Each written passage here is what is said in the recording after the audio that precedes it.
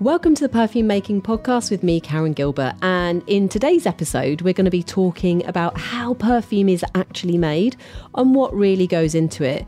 Now, there's a lot of smoke and mirrors in the fragrance industry, and often the process of perfume making itself and the ingredients that you'll find inside your bottle of perfume are somewhat of a mystery. So in today's episode, my aim is to demystify that for you so that you can either start to create your own fragrances and know what it is you need to buy, or if you just want to be a bit more knowledgeable about what you're choosing when you buy a perfume off the shelf, this is going to help you too. So let's do a little bit of a history of perfume to start with, as perfumes, how they're made today and how they were made maybe 100 years ago, 300 years ago to a millennia ago, if you like, are quite different. So I think what I want to do is let's start off by dialing it right back, and I will do a little bit of a brief potted history of perfume, where it started, and bring it right up to date today. So obviously there's been such a huge amount written on the history of perfume, and it's going to take, it's like there are books, volumes and volumes of books on that topic already. There are also like amazing podcasts and videos on YouTube talking about fragrance history. So we are not going to go into a huge amount of depth. But if you search back through ancient text and historical manuscripts, you're going to discover a common thread that aromatic substances, or primitive forms of perfume, if you like, were valuable as both a religious and a healing tool. So if we go right back to antiquity, religion obviously played a huge part in the lives of these ancient civilizations.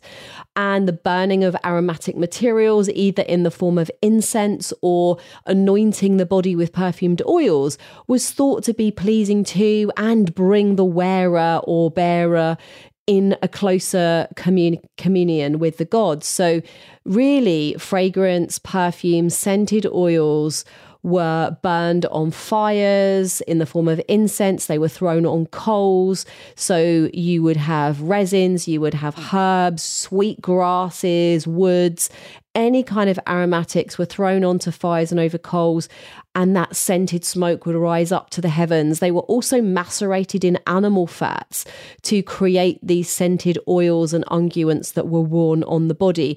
And there are many depictions of this process in hieroglyphs in the tombs of ancient Egypt. And actually, thinking back to the word perfume itself, it comes from the Latin perfumum, which means through smoke. So that's kind of where it all started. And then if we jump there's a lot more to that, obviously, that we don't have time to go into today, but we're going to do a massive, great hop forward to the production of scented materials in grass. And so this is where we sometimes think of the fragrance industry being born. And really, it was the tanneries, so the leather production facilities in grass, that played a huge role in the development of the fragrance industry. So I'll go into that in more depth in a future episode. But it wasn't really until the late 1800s that what we know as modern perfumery today really came to be. So even at that time, so talking about like the 1800s, and obviously I know that I've missed a huge chunk out of fragrance history, but if you want me to, I can cover that in future episodes. So just let me know by dropping me an email to podcast@karengilbert.co.uk if you want me to talk a little bit more about fragrance history. But let's keep with it for now, because I really want to delve into the actual ingredients that go into fragrances. So a little bit of a jump around, I know, but we're jumping all the way forward to the late 1800s. So really, this is like what we call the birth of modern perfumery. So even at that time, perfumes were really made quite simply, actually, of mixtures of essential oils, and we'll go into the production of those in a moment, in alcohol. which formed a huge proportion of the fragrance itself. So in the form of tinctures as well, so resins and balsams, things like benzoin and myrrh, and tinctures of animal products such as musk and ambergris were used as fixatives. A tincture is where, I'll talk about that in a little bit more detail in a minute. So a tincture is basically an alcohol maceration of a particular material. So they might have used benzoin, which is a resin macerated in alcohol, and then that would form the base of the perfume instead of the plain perfumer's alcohol that we use today. So you can do that with in the old days, it would have been natural musk, which we don't use today, and ambergris. I'll talk a little bit more about those in a moment. But also floral absolutes were used. And if I'm using some terminology here that you are not familiar with, do not fear. I will be explaining that as we go through this episode. So floral extracts were used along with newly discovered synthetics, such as things like vanillin, coumarin, materials such as methyl-ionone. So these materials were really newly discovered by and synthesized by the chemists at the time. And so fragrances like Shalimar are a really good representation of this kind of style of perfume making. And so as the discovery and development of more synthetic materials increased, they began to play a much bigger role in perfumery, providing often the main inspiration for new fragrance types. And because at this time, synthetic materials were being standardized, it allowed the perfumers of the time to methodically study this synergy between materials and then continue to develop fragrances that not only smelt good, but they also performed well in use in different fragrance types, such as soap. And the perfumer Jean Carles is generally associated with this technique. So what we actually think of sometimes as, how perfume used to be in the old days, really is not true, because the fragrance industry didn't really come to be. Modern perfumery didn't really come to be until the synthesis of synthetic materials. The usage of naturals blended with synthetics is really where it all started. And we often think, and we often hear actually, that, all perfumes used to be natural, but really you have to go a really, really long way back for that to be the case. So when we talk about modern perfumes, it's always in the context of this balance of some naturals and synthetics. And I'll talk about how they are today, and then how actually it's almost like we've done a little bit of a full circle in some senses. So let's go back to Jean Carles, because he was a very, very influential perfumer. He was credited as, being one of the first perfumers who actually set up a perfume school and a series of experiments and studies for new perfumers. And I will talk about that in future episodes.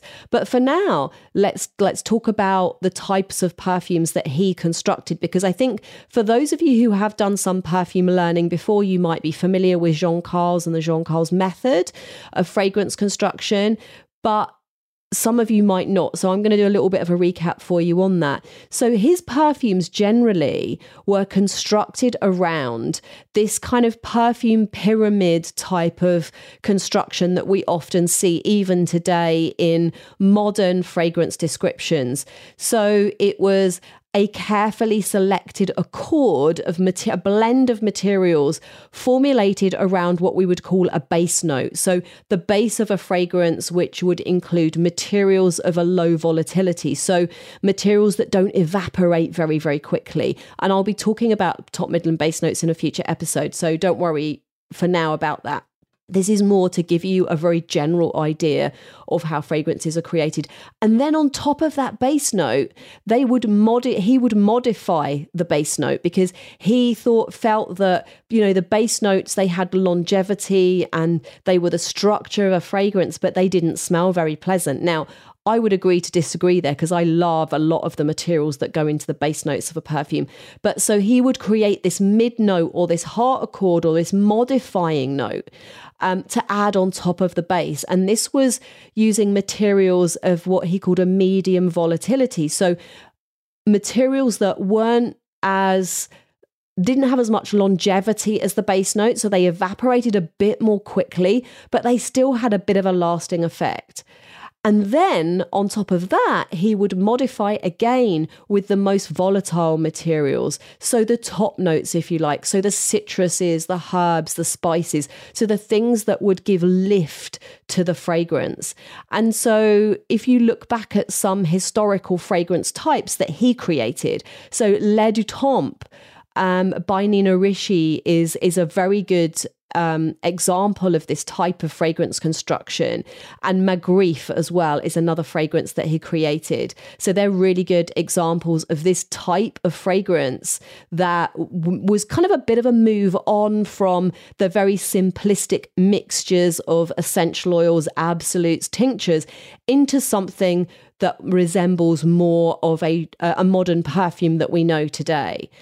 So really, when you smell a vintage type of a perfume that goes back to maybe like the 20s, the 30s, the 40s, they would have been created in this kind of style. Now, over the years, there's been a gradual move away from the traditional fragrance structure of this pyramid, this top, mid, base note formulation.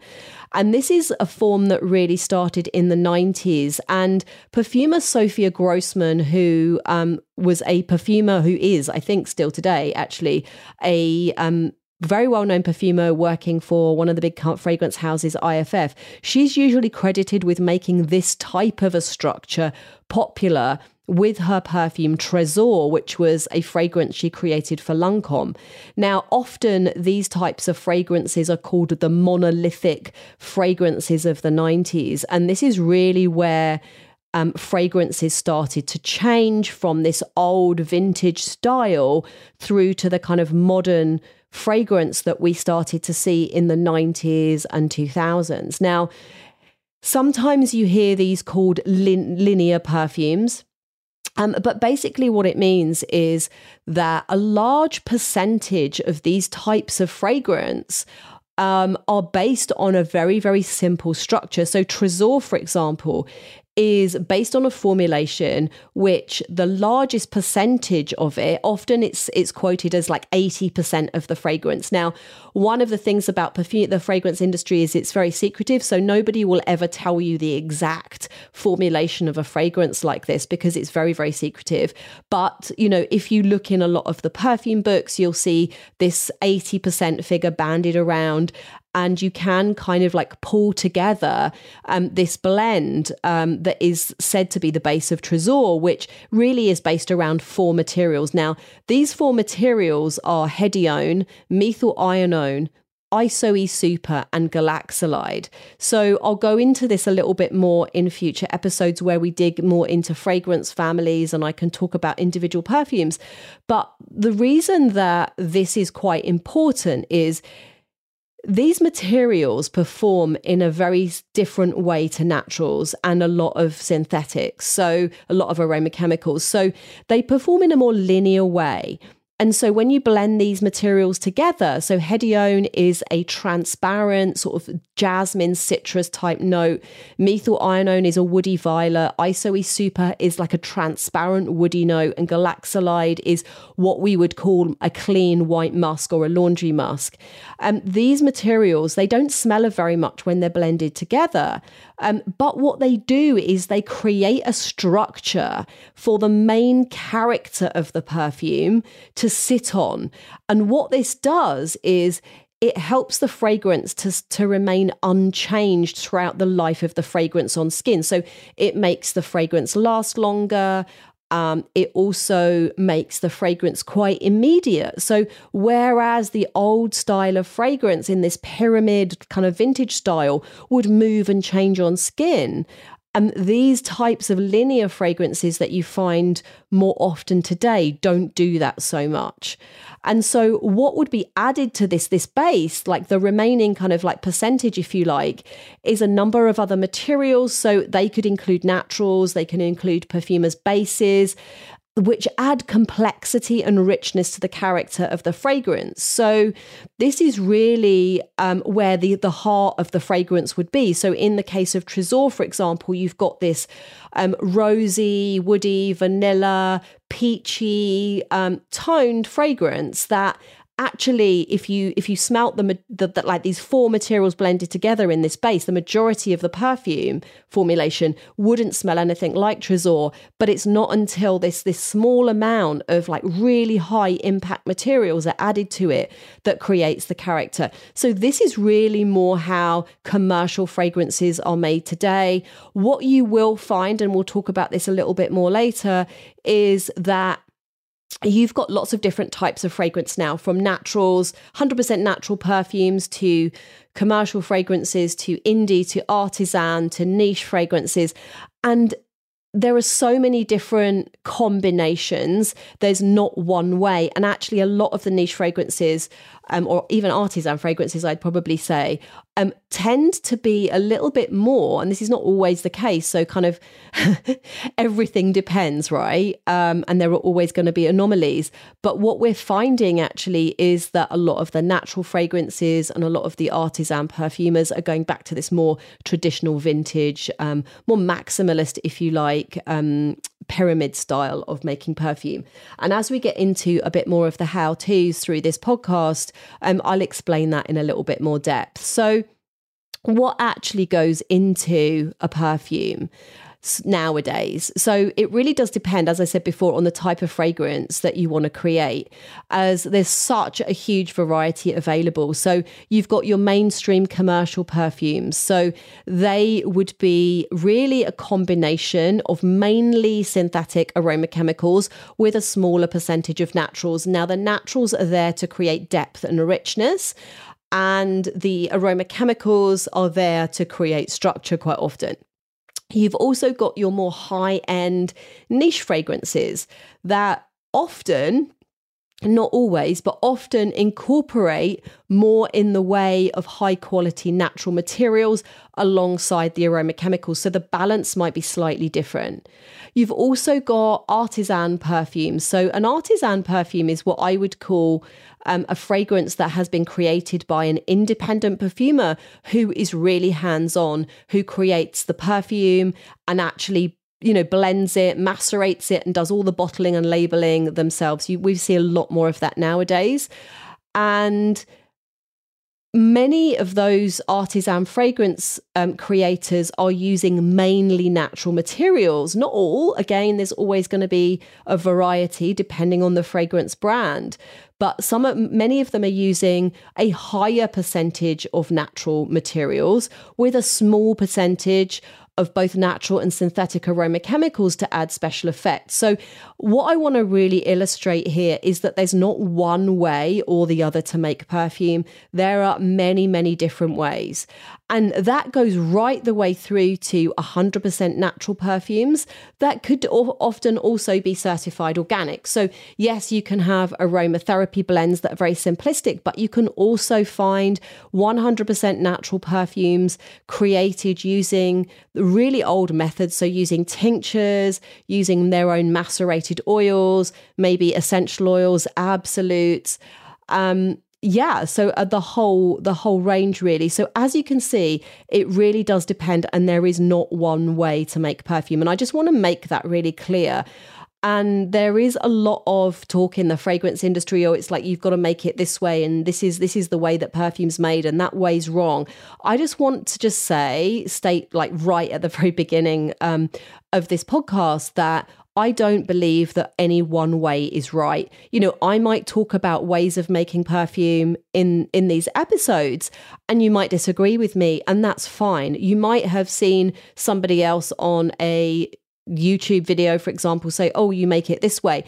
As I've said before, you ask 10 different perfumers how to make a perfume and they're going to give you 10 different answers. So I can only share from my experience of working in the fragrance industry and teaching for the last, 10, 12 years. Hopefully that has demystified a little bit of that for you. And this will set you on the way to making your own fragrances if you want to. So let's talk about the bases of a perfume. So that's kind of like the scented bit, I suppose.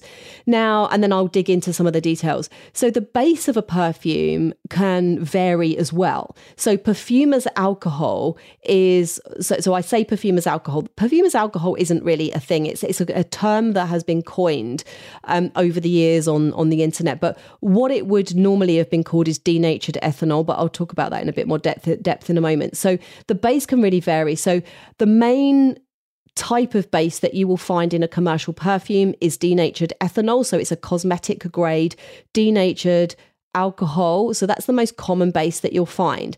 But if you want to create a fragrance that is alcohol free, what you will find is natural oils used as a base instead, or silicones. So I'll talk about those in a moment. So often silicones are used in like a dry oil spray, or used for either what is called an oil-based perfume or just an alcohol-free perfume. So there are lots of different materials that you can use as a base.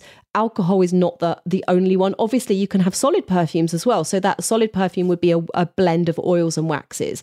There have also been a few water-based perfumes launched, but water bases are quite a difficult medium to work with, as when you think about it, so fragrance materials are non-soluble in water generally. And so those materials, the scented materials and water, don't really mix very easily. And so you would either need something to blend those together, which is called a solubilizer, which is a little bit tricky to use because there's only a certain amount that you can use in a base before it starts to go sticky and unstable. Generally speaking, you want your fragrance materials and your base to mix without it going cloudy, without it separating. And that's so water and fragrance material, that they're not really a very happy medium to work easily in. But I have seen a couple of companies we're using an industrial process to really kind of like blend these fragrances into a water base. So that we have seen a few water-based fragrances of a much higher strength than the general kind of aromatherapy spray be launched in the last few years. But generally speaking, it's a tricky medium to work with. And yeah, so really what we're looking at when we look at a perfume in a bottle, generally speaking, an alcohol-based perfume will consist of the scented bit. So there's the fragrance materials, and that can be anything from a couple of percent, so like 4-5%, all the way through to say 20-25% of the finished article, depending on the strength of the fragrance. Plus this perfume as alcohol or cosmetic grade denatured ethanol. And you would then also see a small amount of distilled water. So when you look at a perfume label, you would probably see alcohol denat as the biggest percentage. Then you would see aqua, so that is as a distilled or deionized water. And then you would see parfum. And so the parfum bit is your fragrance materials. You might also see a couple of other materials in there. So an antioxidant, maybe you would have some color in there. So I'm thinking of perfumes like Angel that are colored blue. Now that obviously doesn't come from the materials. The company who manufacture Angel have put a color in there to make that blue. And also you might have a UV filter in there. So an antioxidant really is there to help preserve the fragrance from oxidation. So if you've got fragrances with materials such as citrus notes or aldehydes, they can oxidize, which means that when the oxygen gets to them, they can go off a bit. UV filters to protect the fragrance from discoloration if it's exposed to light. You might also see some of those things in your perfumes as well. And then on the label, you might see some other like materials that you might think are added to your perfume, but actually, and I will go into this in a little bit more depth in another episode, you'll see things like linalool, geraniol, citronellol, and what they're not materials that are added into your perfume. They are things that legally have to be listed on the label that are considered allergens, and that can be in naturals, especially in natural perfumes. Actually, you see a lot more allergens, but you'll often see it on most commercial fragrances as well. Okay, so what goes into the perfumed bit? So you've got your naturals and you've got your synthetics. So natural materials. So what kinds of materials come under the term natural? So obviously you've got your essential oils. And essential oils generally are things that are derived from natural materials. So you've got, maybe it's roots, maybe it's some flowers, it's herbs, things like your lavender, your vetiver, rose otto, ylang ylang, etc., that have been distilled. So either they would have been distilled using steam, or in the situations like clove, for example. So you might have some materials that are a little bit harder to extract using steam. So they would actually be water distilled. Citrus oils. So sometimes you do have citrus oils that come from distillation, but the majority of citrus oils that are used in fragrance are produced by something called expression. And this is where the peel of the citrus fruit, which contains tiny little oil sacs, it's mechanically expressed by rupturing these sacs with little spikes and separating the oil from any juice present. Now, citrus oils have got a fairly short shelf life and they are prone to oxidation, so damage through contact with oxygen. So they should be stored away from any heat or light, and you want to use them up quite quickly. Sometimes citrus oils can be rectified or modified to create a more stable product for use in fragrance, as well as removing any problematic components. So steam or water distillation is used to extract the volatile components of a plant. So another type of natural material that's often used in perfume is what's called an isolate. So as well as distilling a plant material to create a whole essential oil, there is a process called fractional distillation. And that is a way of extracting some of the components out of the whole oil to use as a material in its own right, so an isolate. So for example, we were talking about clove before. So there is a material that naturally occurs in clove that actually makes it smell like clove, which is called eugenol. So actually, if you distilled clove using a fractional column, you could pull the eugenol component out and that could be used on its own. Now, sometimes we use isolates because we don't want the smell of the whole oil. We just want a tiny component of it. Now, one of the things that I just quickly want to mention here is that often in perfumery, when you see an isolate, so something like geraniol or citronellol, something that is naturally occurring in a natural material, often it's actually a synthetic that's in a perfume because it's too costly to use in commercial perfumery production by extracting it from the plant.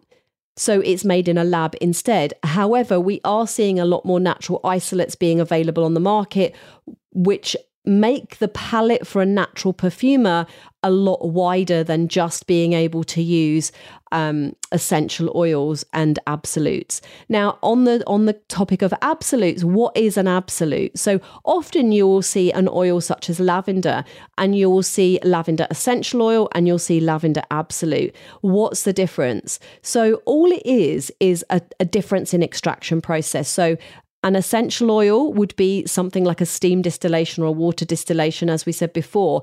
But the absolute is actually a solvent extraction. So this is often used for materials that can't be economically distilled.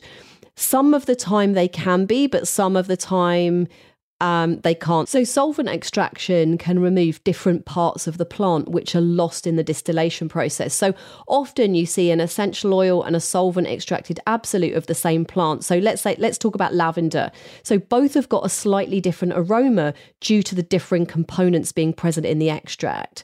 So during that extraction process, to make an absolute, the material is gently washed with a solvent such as hexane until as much of the essential oil as possible has been dissolved. Once that material is exhausted, the solvent containing the dissolved essential oil is then distilled. And this process is to remove the solvent, leaving behind the extracted matter, which is known as a concrete. So that concrete is processed further to produce what we know as an absolute for use in perfumery. So you can also produce resinous extracts in this way too. So another natural type of material that is used in perfume making is what's called a CO2 extract. So you'll often see these materials. So you might find something like a jasmine CO2 extract, and that is an extraction by carbon dioxide. So it is increasing more in its popularity now due to its advantages over solvent extraction. So carbon dioxide as a solvent is really preferable in many cases due to its low toxicity and low flammability. So it's also a low temperature, which means it has an advantage over steam distillation as well for a lot of different materials. So have a look out for CO2 extracts. Be careful because some of them are water soluble, because a lot of them come from the food industry. So if they are water soluble, you obviously can't use them in an oil perfume, and they have a little bit of a solubility issue sometimes in alcohol. But generally speaking, you can use them in perfume making. Tinctures. Let's talk about tinctures for a moment quickly. Now, tinctures aren't really used nowadays in commercial perfumery, but you do see tinctures used quite a lot in botanical perfumes, natural perfumes, and some artisan perfumers love creating tinctures from a variety of different plant materials. Generally, it's used more for herbal medicine because they don't produce a very strong aroma in a lot of cases, but there are some materials that work really well as a tincture. So ambergris, which is a solid, we'll talk about this again, like there's so much to talk about here in terms of materials. And I don't want to make this episode too long, so we can talk about that in a future episode. But things like ambergris, which is a solid material that comes from a whale, but that is actually found washed up on beaches. That is ground into a powder and tinctured, and that can be used in fragrance. Vanilla pods. So this is something that you can do yourself at home. If you want to get started making a tincture, get some vanilla pods, cut them up, and make slices in them and macerate them in some perfumer's grade alcohol, and over time that alcohol will take on the scent of the vanilla and you can use that as a base. So those are some of the naturals. So let's talk about synthetics. So as well as materials that aren't found in nature, synthetic aroma chemicals can also include reproductions or reconstructions of naturally occurring materials. So often when a aroma chemical is created, a starting point that is of natural origin is used. So for example, pinene can be used as a starting point for the synthesis of some aroma chemicals, as well as fractions of crude oil. So as well as single aroma chemicals that are used in perfumery, there are many other materials that we know as specialty bases. Now, these bases are produced by fragrance houses to provide the perfumer with shortcuts to creation. Again, we'll talk about perfume bases in a future episode. So these can be used to replace natural materials in a fragrance where restrictions might apply due to cost or safety. So for example, Rose Absolute is quite restricted in the EU in terms of the amount that you can use in a finished perfume. Obviously, it's also quite costly. So in a lot of cases, instead of a natural rose, a perfumer's base, a reconstruction would be used instead by a big fragrance house. So a perfumer might also create their own base, which then acts as a building block in a variety of different fragrance compositions. And really what that does is it prevents the need to start from scratch each time you make a perfume. So many of these bases, when I talk about a perfume base or specialty chemical, they are reserved solely for the use of perfumers working at the big houses that created them. And it helps to prevent the fragrance being copied by rival companies. These bases or specialty chemicals, if they are used only by the fragrance house that created them, are often called captives. And so we won't see them on the open market until many, many, many years later. And so nowadays we can access a lot of these because they were created, decades ago. So also it's worth pointing out here that there are going to be many valid ethical reasons as well for using a synthetic material in a fragrance over its natural counterpart. So in the case of animal derived ingredients, so if you go right the way back to the 1800s, for example, natural civet, musk would be used, as well as, castoreum, lots of different animal derived materials. Now, ethically, we wouldn't want to do this today. And so if you do want that kind of note in a perfume, a synthetic would be used instead.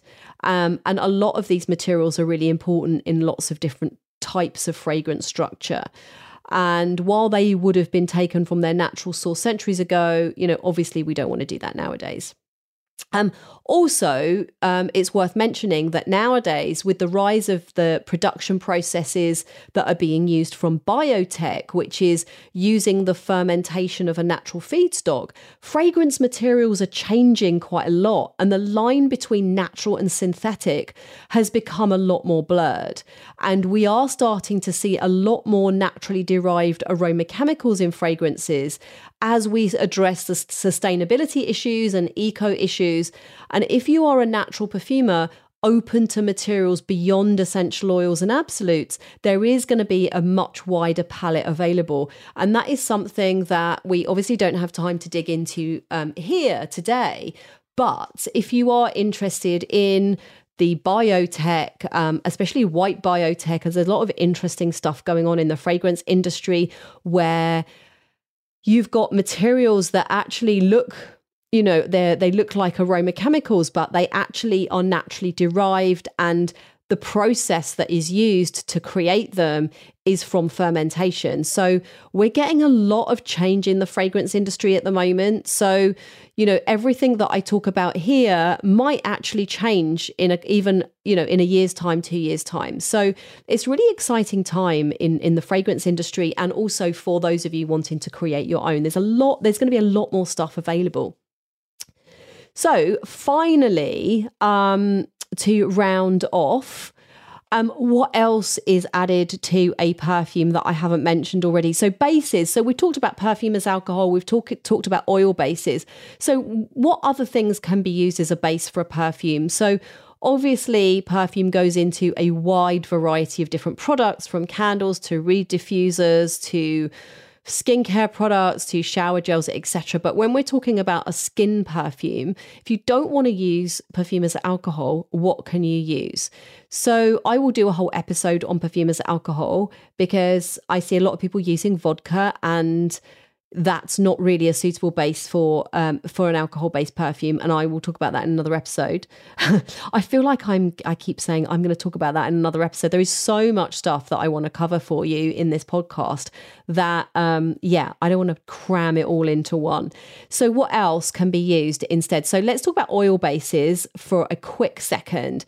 So what are the best oil bases? If you want to make an oil perfume, you want something that is quite stable, that doesn't go rancid too quickly. So I would suggest that you start off using something like a fractionated coconut oil, or you could use jojoba oil as well. So those would be my two oils of choice for an oil-based perfume. The other thing that you can use if you want a drier oil is a silicone. So something like dimethicone, which is a synthetic silicone. Or you've got a lot of natural silicones that are available. Now, we haven't got time to go into depth with all of those today. And it's a whole course in itself. So I've got a course, if you're interested in making an oil perfume, I do have a course called Make a Perfume Oil. I'll put a link to it in the show notes if you're interested in that. But there are many, many different types of bases that you can blend yourself, that you can use if you don't want to use a perfume as alcohol. So lots of variety. Preservatives versus antioxidants is another thing that I wanted to briefly touch on, because people often talk about preserving a perfume. Now, if you are creating a perfume with no water in it, so an oil-based perfume, you will need some kind of antioxidant to prevent your oil base going rancid, but you will not need a preservative because there's no water in there. So an antioxidant is what you want to search for. So something like vitamin E or tocopherol you can use in an oil-based perfume.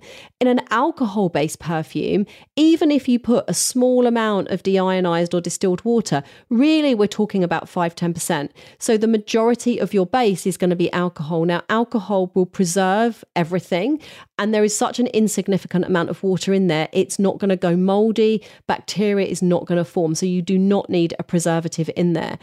Antioxidants are sometimes used to help prolong the life of fragrances that have got lots of aldehydes and citrus oils, things that in contact with oxygen might oxidize and go off a little bit more quickly. So you can use antioxidants in your fragrance.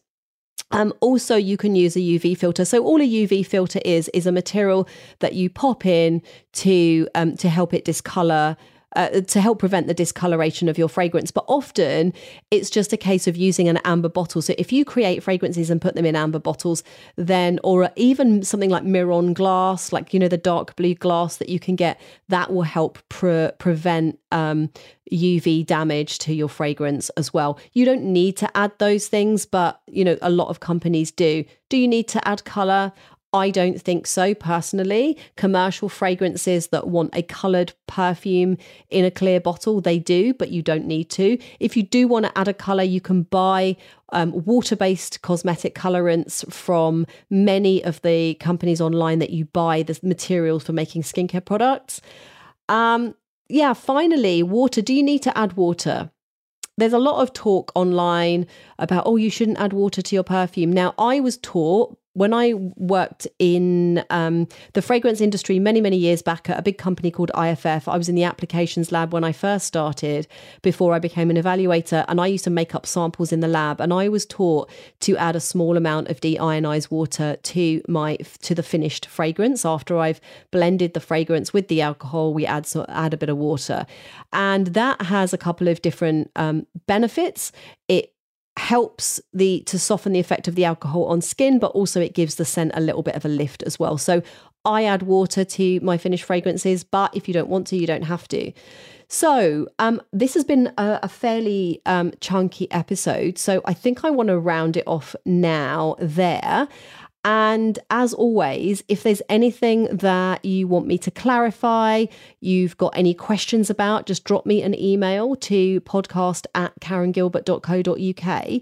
And I hope this has given you a little bit of a grounding in what goes into perfume and what doesn't go into perfume, and given you a little bit of inspiration to start yourself. So I will also put in the show notes my getting started guide. So if you want a little bit of a list of what you need to buy to get started, if you want to have a go at making your own perfume, that getting started guide will give you a little bit of a grounding, and it will summarize a little bit of what I've been talking about here.